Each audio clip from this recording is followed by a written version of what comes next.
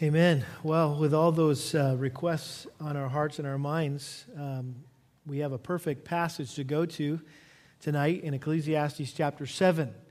And I want to invite you to take your Bibles, and as I promised last week, we're going to continue in our series on this great Old Testament book, Ecclesiastes, that we started this past spring and never finished it out before summer hit. And so, Lord willing, this fall we're going to finish it out here. And I thought that as we begin tonight, I would tell you how during my days of seminary, I developed a great fascination and appreciation for the Puritans. And you probably know that because I quote from them often. I'm often recommending books by Puritans. We have a lot of Puritan books in our resource center. But I was so intrigued by the Puritans that I asked one of the professors if I could do a directive study where I basically had the opportunity to write my own curriculum and design my own class that would just give me an opportunity to be exposed to these men. And so I just assigned myself a ton of reading and just read through over 1,000 pages of their original sources. And over the years now, I've acquired a significant number of books written about the Puritans and written by Puritans. And it's really become one of my favorite treasured sections in my library. Kind of a couple shelves there that I really, are my favorites. And the titles of the Puritan books alone, I think, communicate that these guys lived at a different level. They were way more spiritually mature than I'll ever be. For example, here are some title samples. An alarm to the unconverted. Heaven taken by storm. Precious remedies against Satan's devices. The rare jewel of Christian contentment. The almost Christian discovered. In fact, I had a very dear friend. He's, I assume, a pastor still today. And I met up with him one time and he said, "Man, I've been reading this book by Matthew Mead, this Puritan called The Almost Christian Discovered." And he said, "Man, I'm wondering if I'm truly saved." And this is like one of the most committed, radical, on fire for Jesus guys I've ever met. And he was really wrestling with assurance of his salvation, reading through this book called The Almost Christian Discovered. Well, one of the Puritan books that I have on my shelf is this one right here. It's called The Crook in the Lot. The crook in the lot, not like a crook, like a criminal crook, a burglar crook, but like a crooked, right? Something that's crooked in the lot. And the subtitle, they always have these really long subtitles. It's called The Sovereignty and Wisdom of God Displayed in the Afflictions of Men. The Sovereignty and Wisdom of God Displayed in the Afflictions of Men. This book was written by Thomas Boston, who was a Scottish Presbyterian minister, theologian, who faithfully shepherded a small church for 25 years. And this particular pastor was often in poor health. His wife suffered from chronic illness. But what it was perhaps this godly couple's greatest trial was the death of their children. They lost 6 of their 10 babies. Just imagine that. And rather than get bitter at God and abandon their faith or drop out of the ministry, Thomas Boston turned to the Lord for help and comfort, and he found solace in God's sovereignty. And The Crook in the Lot was one of the last resources that he published before he died, and it really is just a classic sermon that he preached on the sovereignty of God based on the command and the question in one of the verses that is in our text tonight. Notice Ecclesiastes chapter 7, verse 13. Solomon writes, "Consider the work of God, for who is able to straighten what he has bent?" Or in some of your translations, it probably says, "For who is able to straighten what he has made" what? Crooked. Now, the main point of this sermon that Thomas Boston preached is summarized in this quote from the book. Listen carefully. there's a certain train or course of events by the providence of God falling to every one of us during our life in this world. And that is our lot, as being allotted to us by the sovereign God. So in other words, all of us have a sovereign lot in life, right? That God has ordained for us. He said, by and by, there is some incident which alters that course, grates us and pains us. Everybody's lot in this world has some crook in it. There is no perfection here, no lot out of heaven without a crook. And therefore, the title, The Crook in the Lot. The sovereignty and wisdom of God displayed in the afflictions of men. His point is this, that we all have our lot in life, and there are things in all of our lives, problems, afflictions, difficulties, limitations, frustrations that we wish were different or that we could change. Do I hear an amen? But we can't. One commentator said it this way: we have something that we wish we did not have, or we do not have something we wish we did. Anybody relate to that? I guarantee everyone in this room has either something that they wish they did not have, or they don't have something they wish they did. Raise your hand if one of those things is true of you, right? It's true of all of us. Sooner or later, there is something in life that we wish had a different shape to it. And then he asks this question: what is the one thing that you would change in your life if you had the power to change it? If you could change anything in your life, if you had the power to do it, what would it be? Well, the point is, there are things in our lives that we can't change because they are exactly the way God ordained them to be, and they must remain permanently bent or crooked. Now, I think you know this about me by now. I'm a perfectionist. Be nice, okay? My wife's not here to say amen to that, but I hate stuff that's bent or crooked. How about you? Right? I walk into a room and there's a picture kind of cockeyed on the wall. What am I going to do? I'm going to walk up and I'm going to straighten that thing because I don't like crooked pictures, right? If I go to buy something at the store that has to do with being straight or bent, I'll grab it and I'll look down the distance of it to make sure it's not crooked or bent. I want something that's straight, right? I like neat straight lines. You want to mess with me? Walk into my office and move something, okay? It happens every time the cleaners come in. I walk in and I'm like, hey, somebody's been in my office. And stuff's all over the place. I'm going around straightening everything, putting it all back where it's supposed to go. My daughter comes by it rightly as well. When we tell her, we warn Hannah, we threaten Hannah that we're going to walk into a room and just move something out of place and don't let her change it. Like, you're not allowed to touch it. You got to leave it out of place. Well, she inherited that from her daddy, right? But I tend to get irritated or depressed when things aren't perfect in my life. Anybody relate to that? And for me personally, one of the most convicting principles that I've been learning from the study of the book of Ecclesiastes is this: life is not perfect. Get over it and enjoy it. Life is not perfect. Get over it, right? And enjoy it. And that's even hard for me to say, let alone do. I'm like, why does life have to be that way? I want it to be perfect. And I don't want to get over it. And I won't enjoy it unless it is perfect. And now some people would say, well, that sounds kind of pessimistic, right? Life's not perfect, get over it. You know, almost maybe even fatalistic.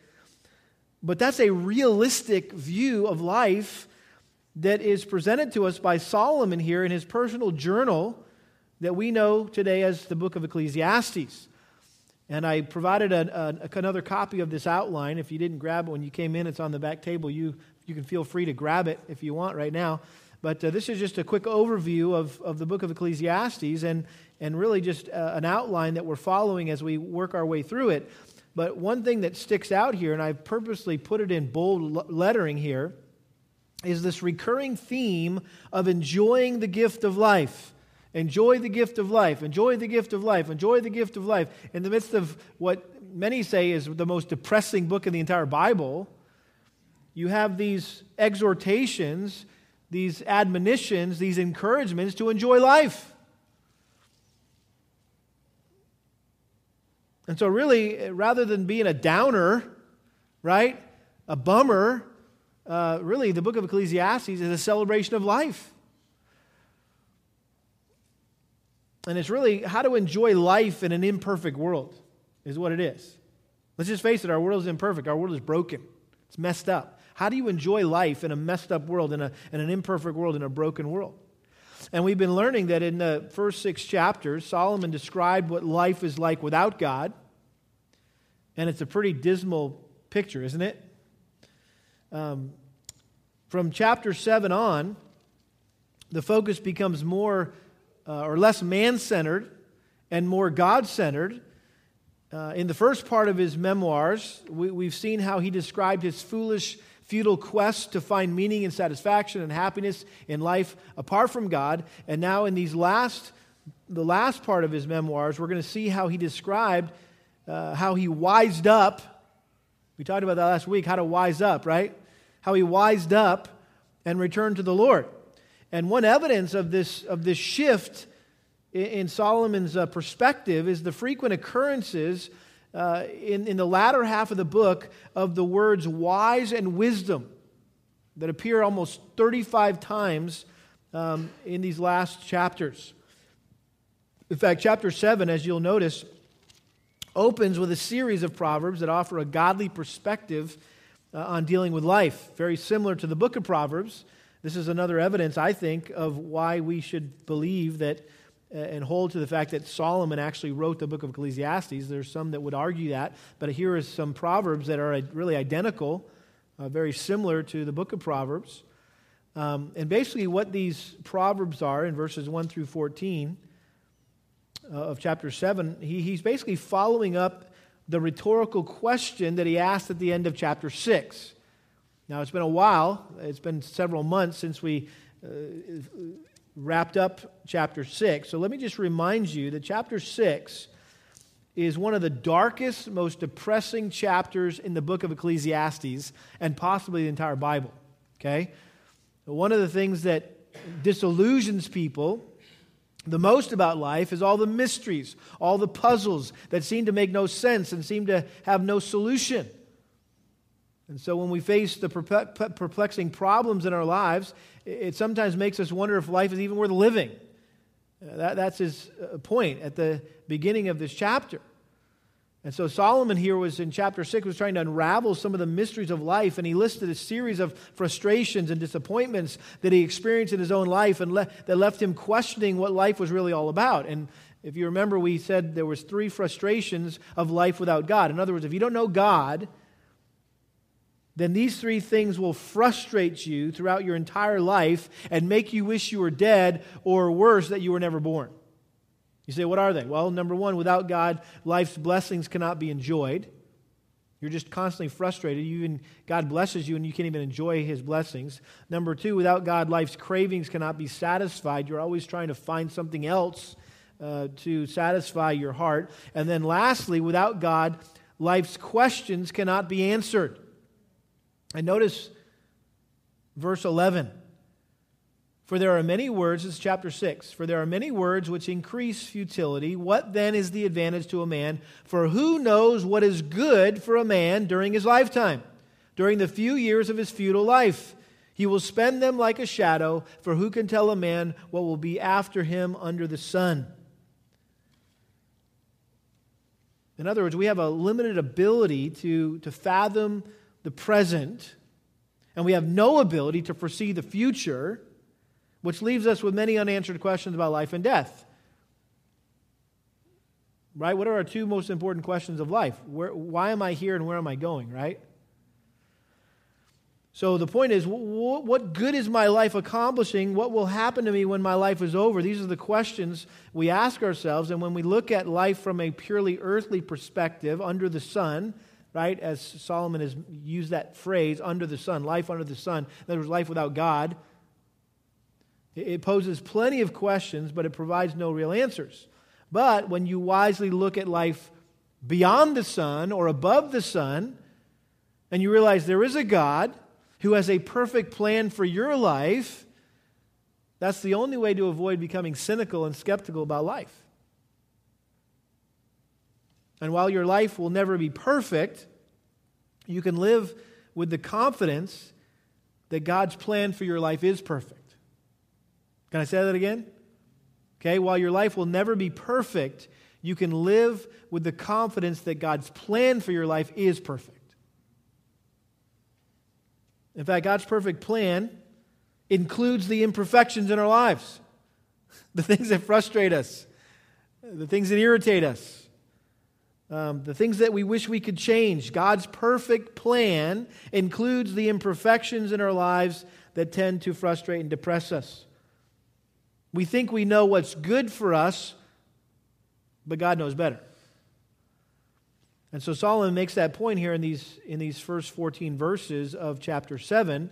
And I think it's interesting, the words good and better occur in these 14 verses more times than in any other chapter in the Old Testament.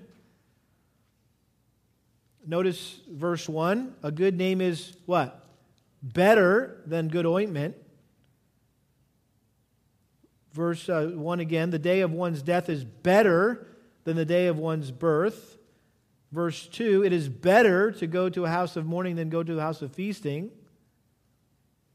Verse 3, sorrow is better than laughter. Verse 5, it is better to listen to the rebuke of a wise man than for one to listen to the songs of fools. Verse 8, the end of the matter is better than its beginning. Patience of spirit is better than haughtiness of spirit. And then verse 10, do not say, why is it that the former days were better than these? And ultimately, the point of this section is in verse 13 and 14. Notice he says twice, consider. Verse 13, consider the work of God, for who is able to straighten what he has bent, the crook in the lot, right? In the day of prosperity, be happy, but in the day of adversity, consider God has made the one as well as the other so that man will not discover anything that will be after him.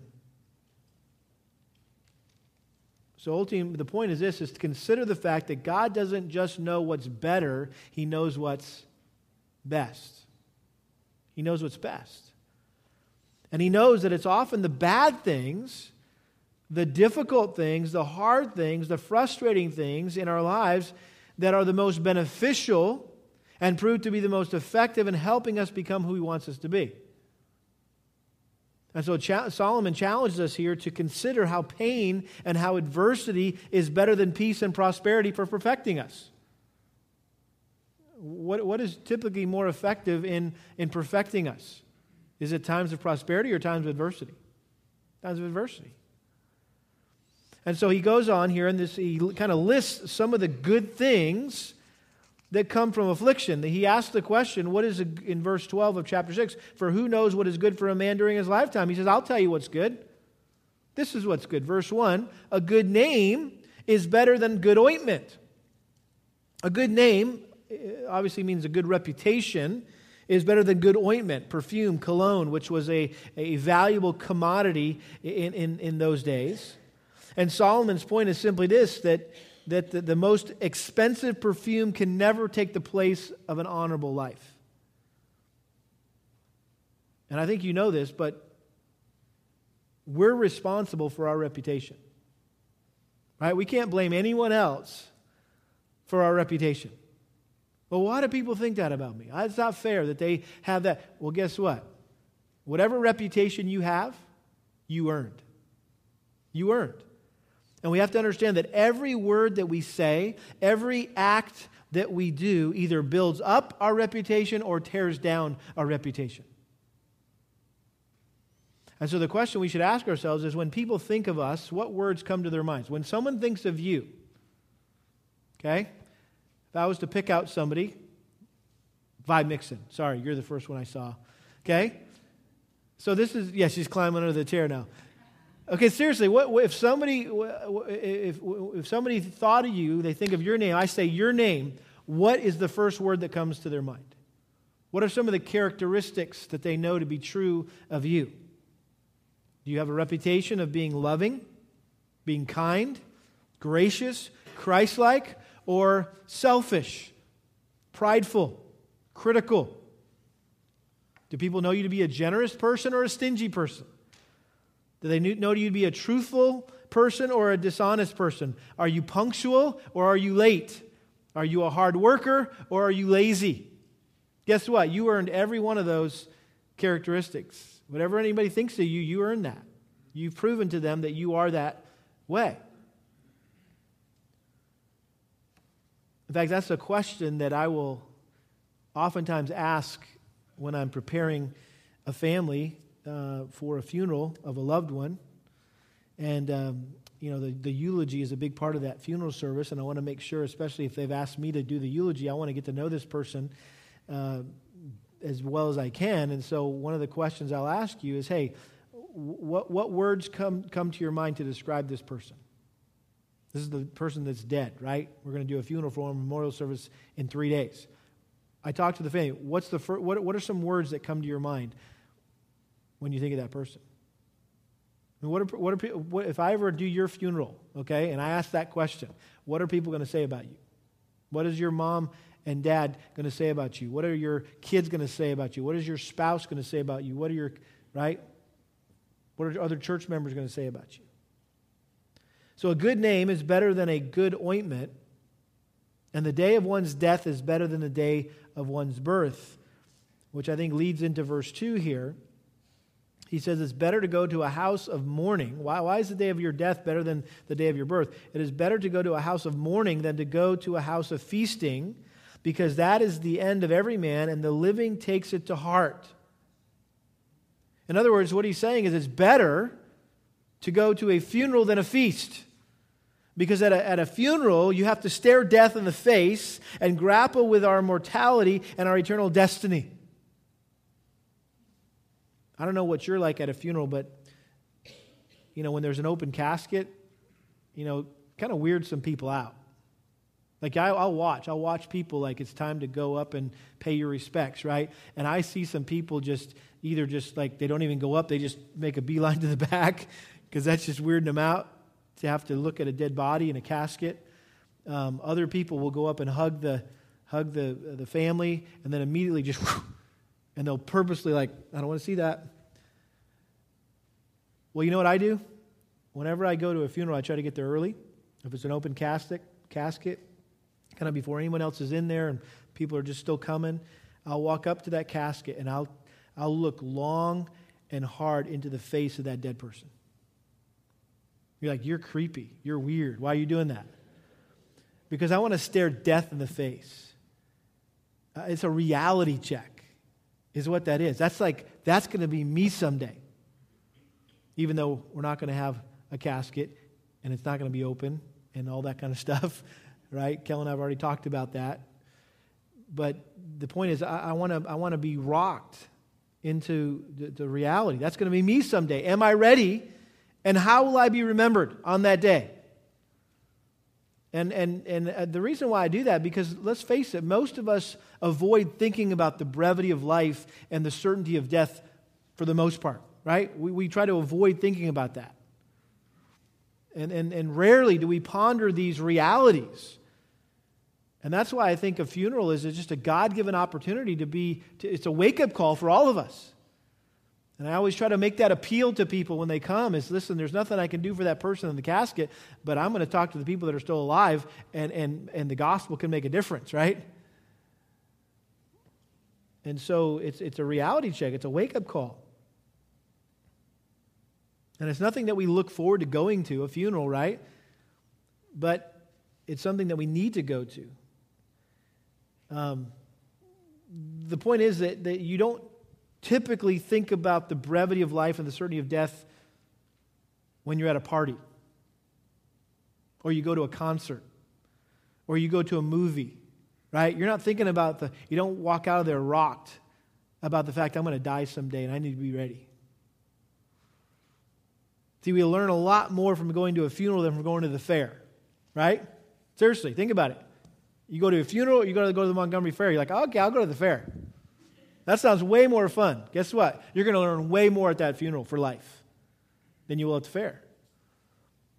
Because the fair will just distract you and entertain you, and you'll forget about the things that are most important in life.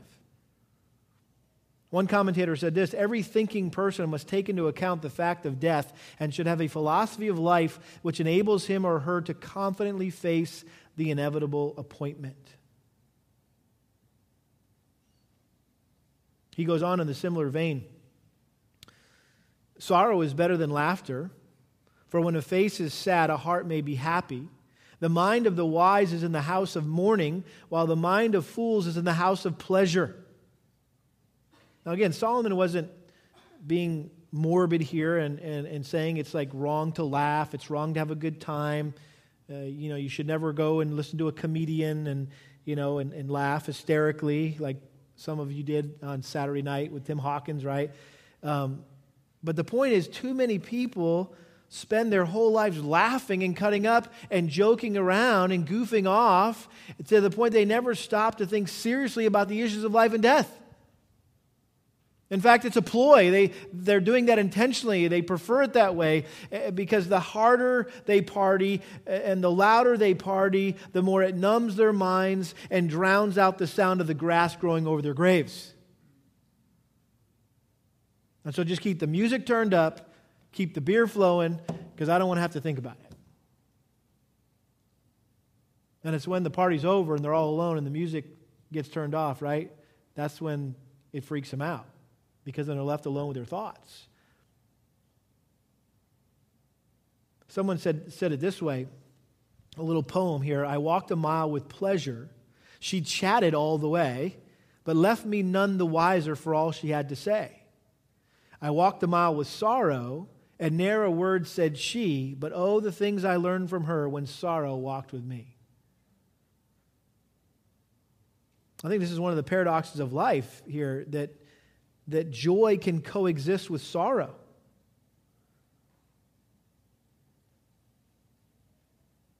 For when a face is sad, a heart may be happy. How is that possible?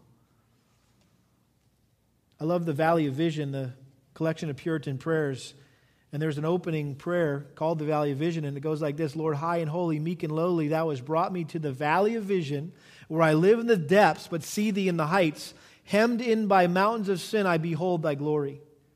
Let me learn by paradox that the way down is the way up, that to be low is to be high, that the broken heart is the healed heart, that the contrite spirit is the rejoicing spirit, that the repenting soul is the victorious soul, that to have nothing is to possess all, that to bear the cross is to wear the crown, that to give is to receive, that the valley is the place of vision. And then he says this: Lord, in the daytime stars can be seen from deepest wells, and the deeper the wells, the brighter the stars will shine. In other words, you want to really see the glory of God, you got to go deep, right? Deep into that well. Let me find thy light in my darkness, thy life in my death, thy joy in my sorrow, thy grace in my sin, thy riches in my poverty, thy glory in my valley. The point is that sorrow and suffering are very helpful. They're means of developing graces in our lives. They give us a greater appreciation of the sufferings of Christ. They enable us to comfort others who are experiencing similar trials. They're a pledge of our future inheritance in heaven. With all this talk about funerals, one of my favorite texts to preach at a funeral is Psalm 90, which talks about the transitory nature of life, that life is just a fleeting breath of wind. It's like grass that withers. And Moses was the one who wrote that psalm, and the psalm really climaxes in Psalm 90, in verse 12. Listen to what he said. He said, so teach us to number our days, that we may present to you a heart of what? Wisdom. In other words, help us to learn to make every day count, to number our days, right? To make every day count for eternity. That's what the Solomon is saying here. Look at verse 5. He goes on to talk about things that are better. You want to know what's good in life? I'll tell you what's good in life. He says it's better to listen to the rebuke of a wise man than for one to listen to the song of a fool. For as the crackling of thorn bushes under a pot, so is the laughter of the fool, and this too is futility. Solomon says, hey, you want to know what's good in life? Listen to rebuke. Even seek out rebuke, not praise, right? I mean, constructive criticism instructs, it corrects, it warns, whereas flattery accomplishes nothing except give you a big head, right?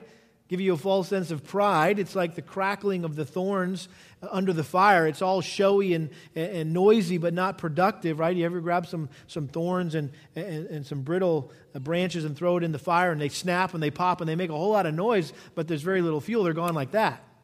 They're very unproductive. There's little heat that's generated. The fire goes out quickly. And so Solomon is saying, listen, be wise and seek out serious conversations with others who are more experienced in life than you are, and be open to their criticism. Listen to Psalm 141, verse 5. This is David. He said, let the righteous smite me in kindness and reprove me. In other words, I want a righteous person to rebuke me, to smite me, if you will. Obviously in kindness, right? Speaking the truth in love. Don't be a jerk about it. It is oil upon the head. Do not let my head refuse it, for still my prayers against their wicked deeds. And so he was inviting rebuke, inviting correction in his life. How about Proverbs 27? This is a familiar passage, verse 5. Better is open rebuke than love that is concealed. And then it goes on. Faithful are the wounds of a, what? Friend. But deceitful are the kisses of an enemy. Listen, faithful are the wounds of a friend. I don't know if you've ever had those conversations. They're not fun. Right? Where someone says, hey, do you consider me a friend? I'm like, uh-oh, here it comes, right? Do you know I love you? I consider you a friend. You consider me a friend? Yes. Well, then I need to tell you something. I'm going to wound you right now because I love you. And it's a faithful wound. And it's going to hurt, but it's going to help. Right? Those are hard conversations to have. But that's what Solomon says, that's good. That's good in life. You need that. It's better to heed the warnings of the wise than listen to the songs and the jokes of the fools. It's better to have your sins pointed out than to be entertained. I mean, seriously, if I ask you, okay, tonight afterwards, who wants to go see a movie and who wants to get their sin confronted? I think we're all going to the movie, right? Like, who's going to sign up for that? Yeah, I want to get my sins confronted. That's fun. But he's saying that may not be fun, but it's wise. If you want to grow, if you want to mature, you want to be more pleasing to me. And then notice verses 7 through 10. He lists some sins that we're tempted to commit during affliction. Again, this is all about God afflicting us, right? The crook in our lot. What are some of the sins that we're tempted to commit during affliction? How about compromise? Verse 7. For oppression makes a wise man mad, and a bribe corrupts the matter. So in other words, you may give in to some kind of dishonesty or bribery. You act foolishly. You lose your sense of equilibrium, your ability to make good judgments, and so you compromise. He says, don't compromise. How about impatience? Impatience.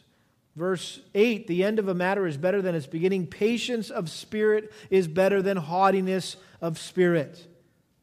In other words, being patient is better than being proud. God approves of one and He despises, He hates the other. So don't get impatient, right? That's often what happens when we get in affliction, when we face adversity, we get impatient. How about anger? Look at verse 9. Do not be eager in your heart to be angry, for anger resides in the bosom of fools. In other words, when you get angry, you're just showing how stupid you are. That's what the Bible says, right? You fly off the handle, you blow up, you lose your temper. You're being a fool. You're acting like a fool.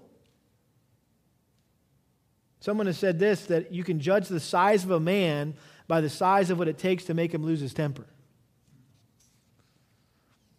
And then there's discontent. This is probably the biggest sin that we're tempted to commit. Verse 10, do not say, why is it that the former days were better than these? For it is not from wisdom that you ask about this. In other words, You become discontent. You start to live in the past, and you harp on the good old days and wish you could return to the way it used to be because it was so much better then. Well, you forgot it really wasn't much better then, right? So I think his point here is, listen, wise people don't spoil their lives by being discontent and angry and impatient and living a life of compromise. Wisdom, as Swindoll says, learns from the past, lives in the present, and looks forward to the future. And as a result, the wise can flourish in the midst of gut-wrenching reality. That's what the book of Ecclesiastes is. It's gut-wrenching reality. This is reality. This is what life's all about. And we can thrive in that. We can flourish in that when we learn from the past, live in the present, and look forward to the future. Notice verse 11.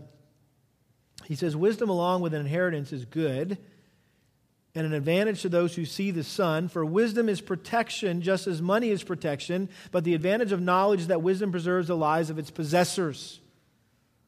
So he's talking about, listen, if you get an inheritance, a financial inheritance, you better hope you got some wisdom coming along with that, right?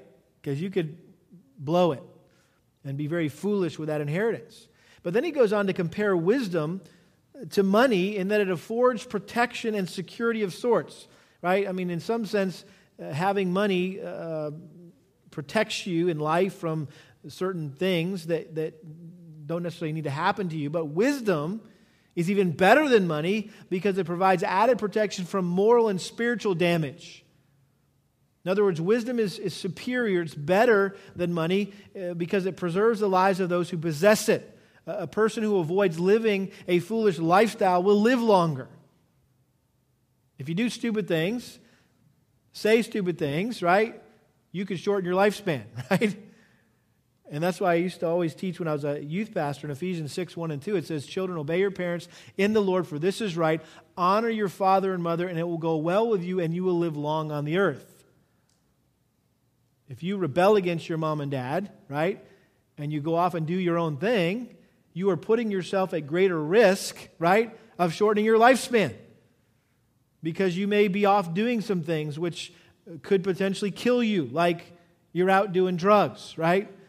You're out drinking alcohol. You're out doing other things, living on the wild side, and you could, your life could be snuffed out because simply you didn't honor your parents. And so he's just simply saying here, wisdom is like insurance against the risks of life. And then we come to the climax here, what we began with in verse 13. Consider the work of God, for who is able to straighten what he has bent or what he has made crooked? In the day of prosperity, be happy, but in the day of adversity, consider, think. God has made the one as well as the other, so that man will not discover anything that will be after him. By the way, this is the first time that God is mentioned here in this section. And he's saying the one thing a wise person will do is consider God's sovereign control over all things. Right? When he says, in the day of prosperity, be happy, but in the day of adversity, consider, at verse 13, consider the work of God, for who is able to straighten what he has bent. What he's saying there is you can't thwart, you can't change God's will no matter how bad you want to or how hard you try. You can't. His decrees are immutable, and they're not subject to human manipulation. And so in his sovereign ordering of our lives, God has seen fit to permit both times of adversity and times of prosperity. And God is the author of both, prosperity and adversity. And God has set aside in his providence a number of days in our lives that will be joyous and other days that will be marked by sadness. Right? That's just God. That's how he does it. And our responsibility is to consider the work of God and to trust God on the good days and to trust God what? On the bad days. Or maybe you could say it this way, our responsibility is to thank God on the good days and to trust God on the bad days. And God allows affliction in our lives because he knows that in times of prosperity, our tendency is to forget how much we need Him. I mean, if it was all prosperity, right, who would need God? And I know the ladies, if you're going to the Bible study on Elizabeth Elliot's Path of Suffering, you may have already looked at these verses recently. They were fresh on your mind. Psalm 119, verse 67. Before I was afflicted, I went astray, but now I keep your word. In other words, I used to sin and do my own thing. But now that I've experienced affliction, now I obey better. I've learned how to obey through the affliction that you ordained for my life. Verse 71, it is good for me that I was afflicted, that I may learn your statutes. I've grown in obedience through affliction. And then Lamentations, you remember we looked at that a while ago. We studied the book of Lamentations. And in Lamentations chapter 3, here's the hope section of this very sad lament. Chapter 3, verse 37, who is there who speaks and it comes to pass unless the Lord has commanded it? He says, it is good that I was afflicted.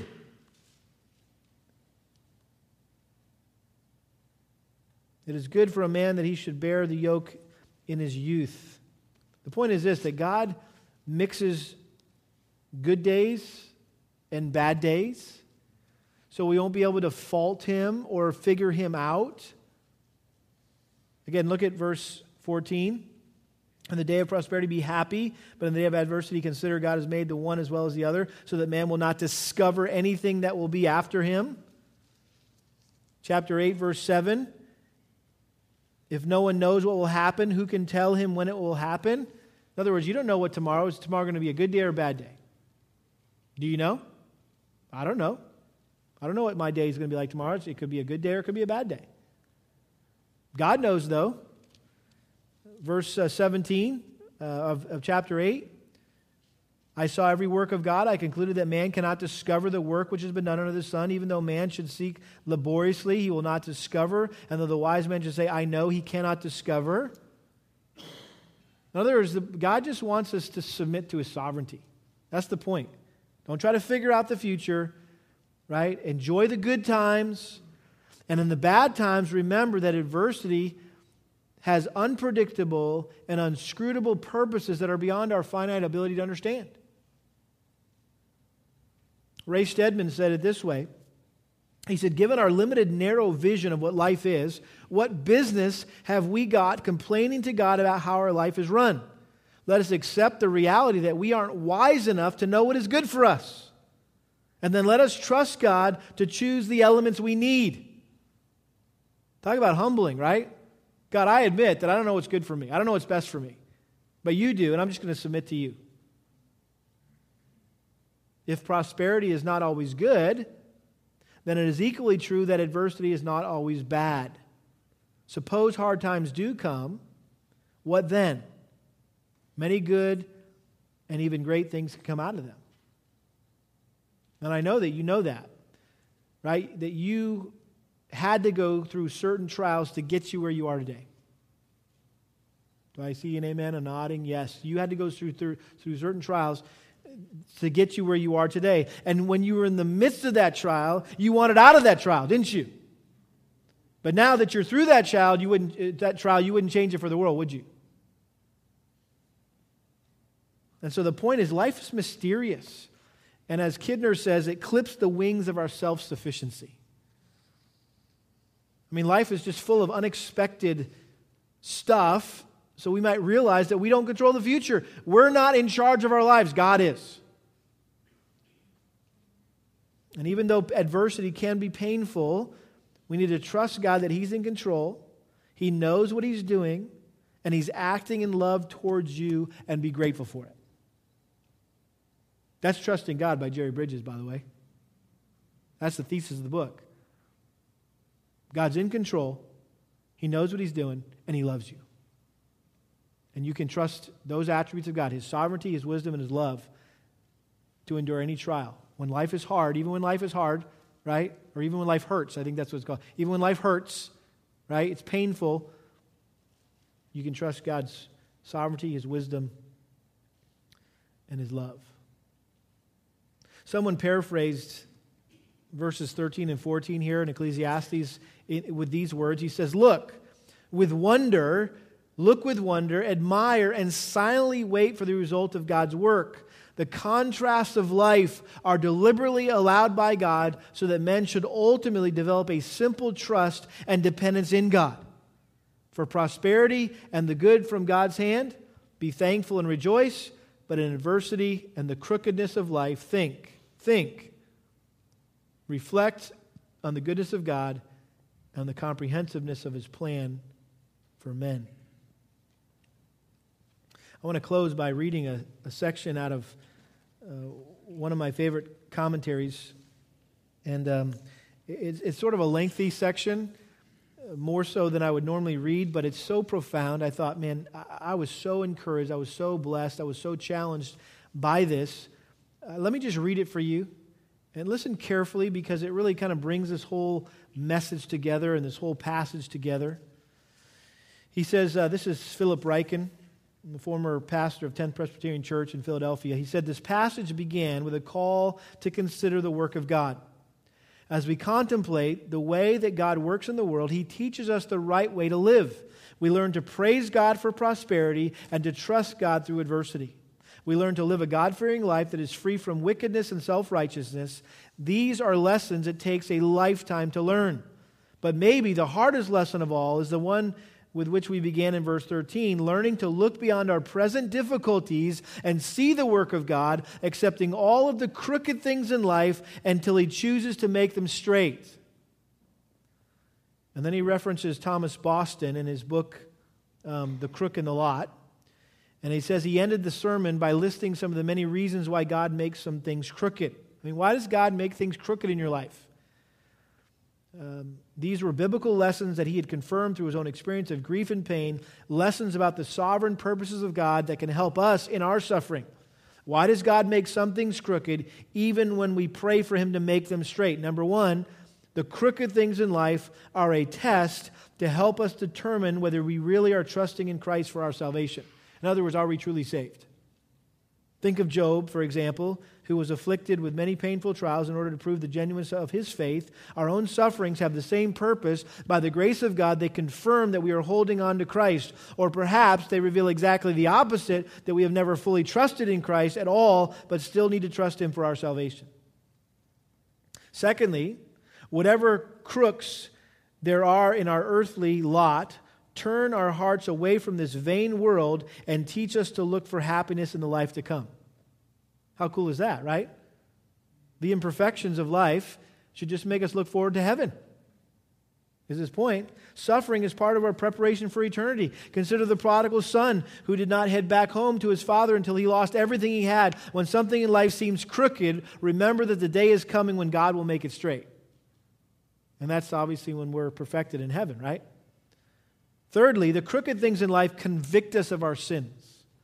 The reason that anything is crooked at all is because there is sin in the world, including our own sin. The Holy Spirit often uses the crooks in our lot to touch our conscience, reminding us of some particular sin that we need to confess. Remember Joseph's brothers when things went badly for them in Egypt. They thought at once of their guilt before God for selling their brother into slavery many years before. It would be a mistake to think every time we suffer that it must be because of our sins, but it would also be a mistake to miss the opportunity that every suffering brings to repent of any unconfessed sin.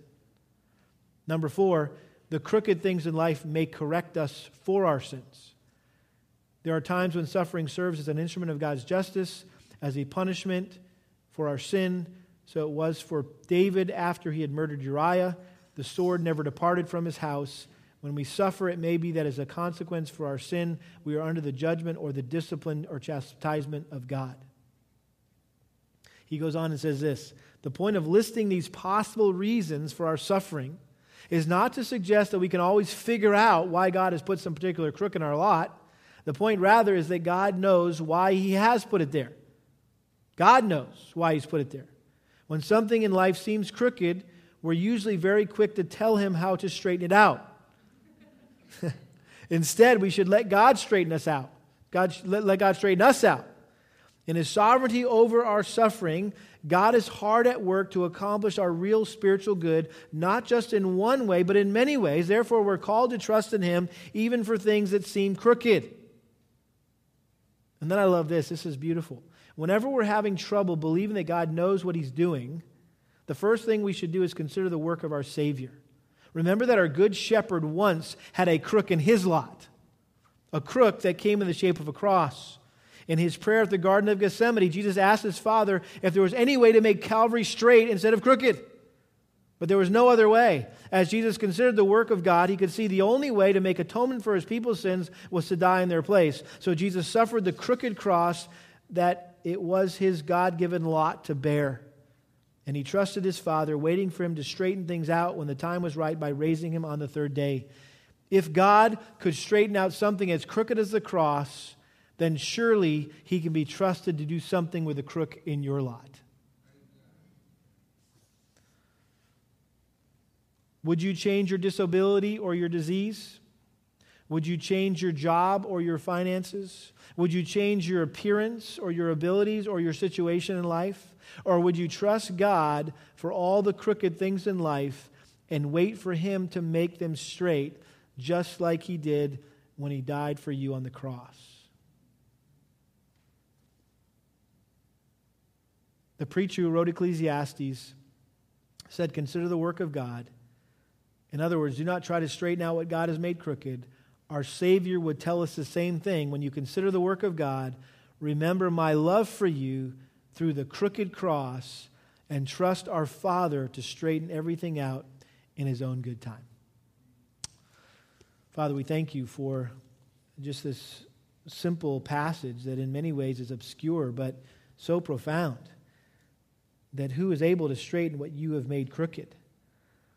Lord, we thank You for men like Thomas Boston who thought deeply about Your word and who endured great suffering with perseverance, looking to Christ, the author and perfecter of his faith, who for the joy set before Him endured the cross and despising the shame. And Lord, that we would not lose heart and grow weary in our suffering. And so thank You for this reminder tonight of really when things are bent, they're better. Because we know that You're using those things to perfect us in an imperfect world. And so, Lord, I pray You teach us to just submit to Your sovereignty in how You designed us, how You wired us. Lord, what You've ordained for us in our marriages, in our families, in our jobs, in our finances, in our health. Lord, in our ministries, Lord, that we would just submit to Your sovereignty and that we would find great joy as we contemplate what You're up to in all of our difficulties and afflictions and challenges, that You're up to something good. And ultimately, may we keep our eyes fixed on that crooked cross that was a great example of how You make all things straight in Your way and in Your time for Your glory. We pray in Jesus' name. Amen. All right, well, I hope that was as encouraging to you as it was to me. A lot of good truth there. And we'll see you guys next week here, and we'll hopefully finish out the rest of chapter 7. All right? So you're dismissed. Have a good night.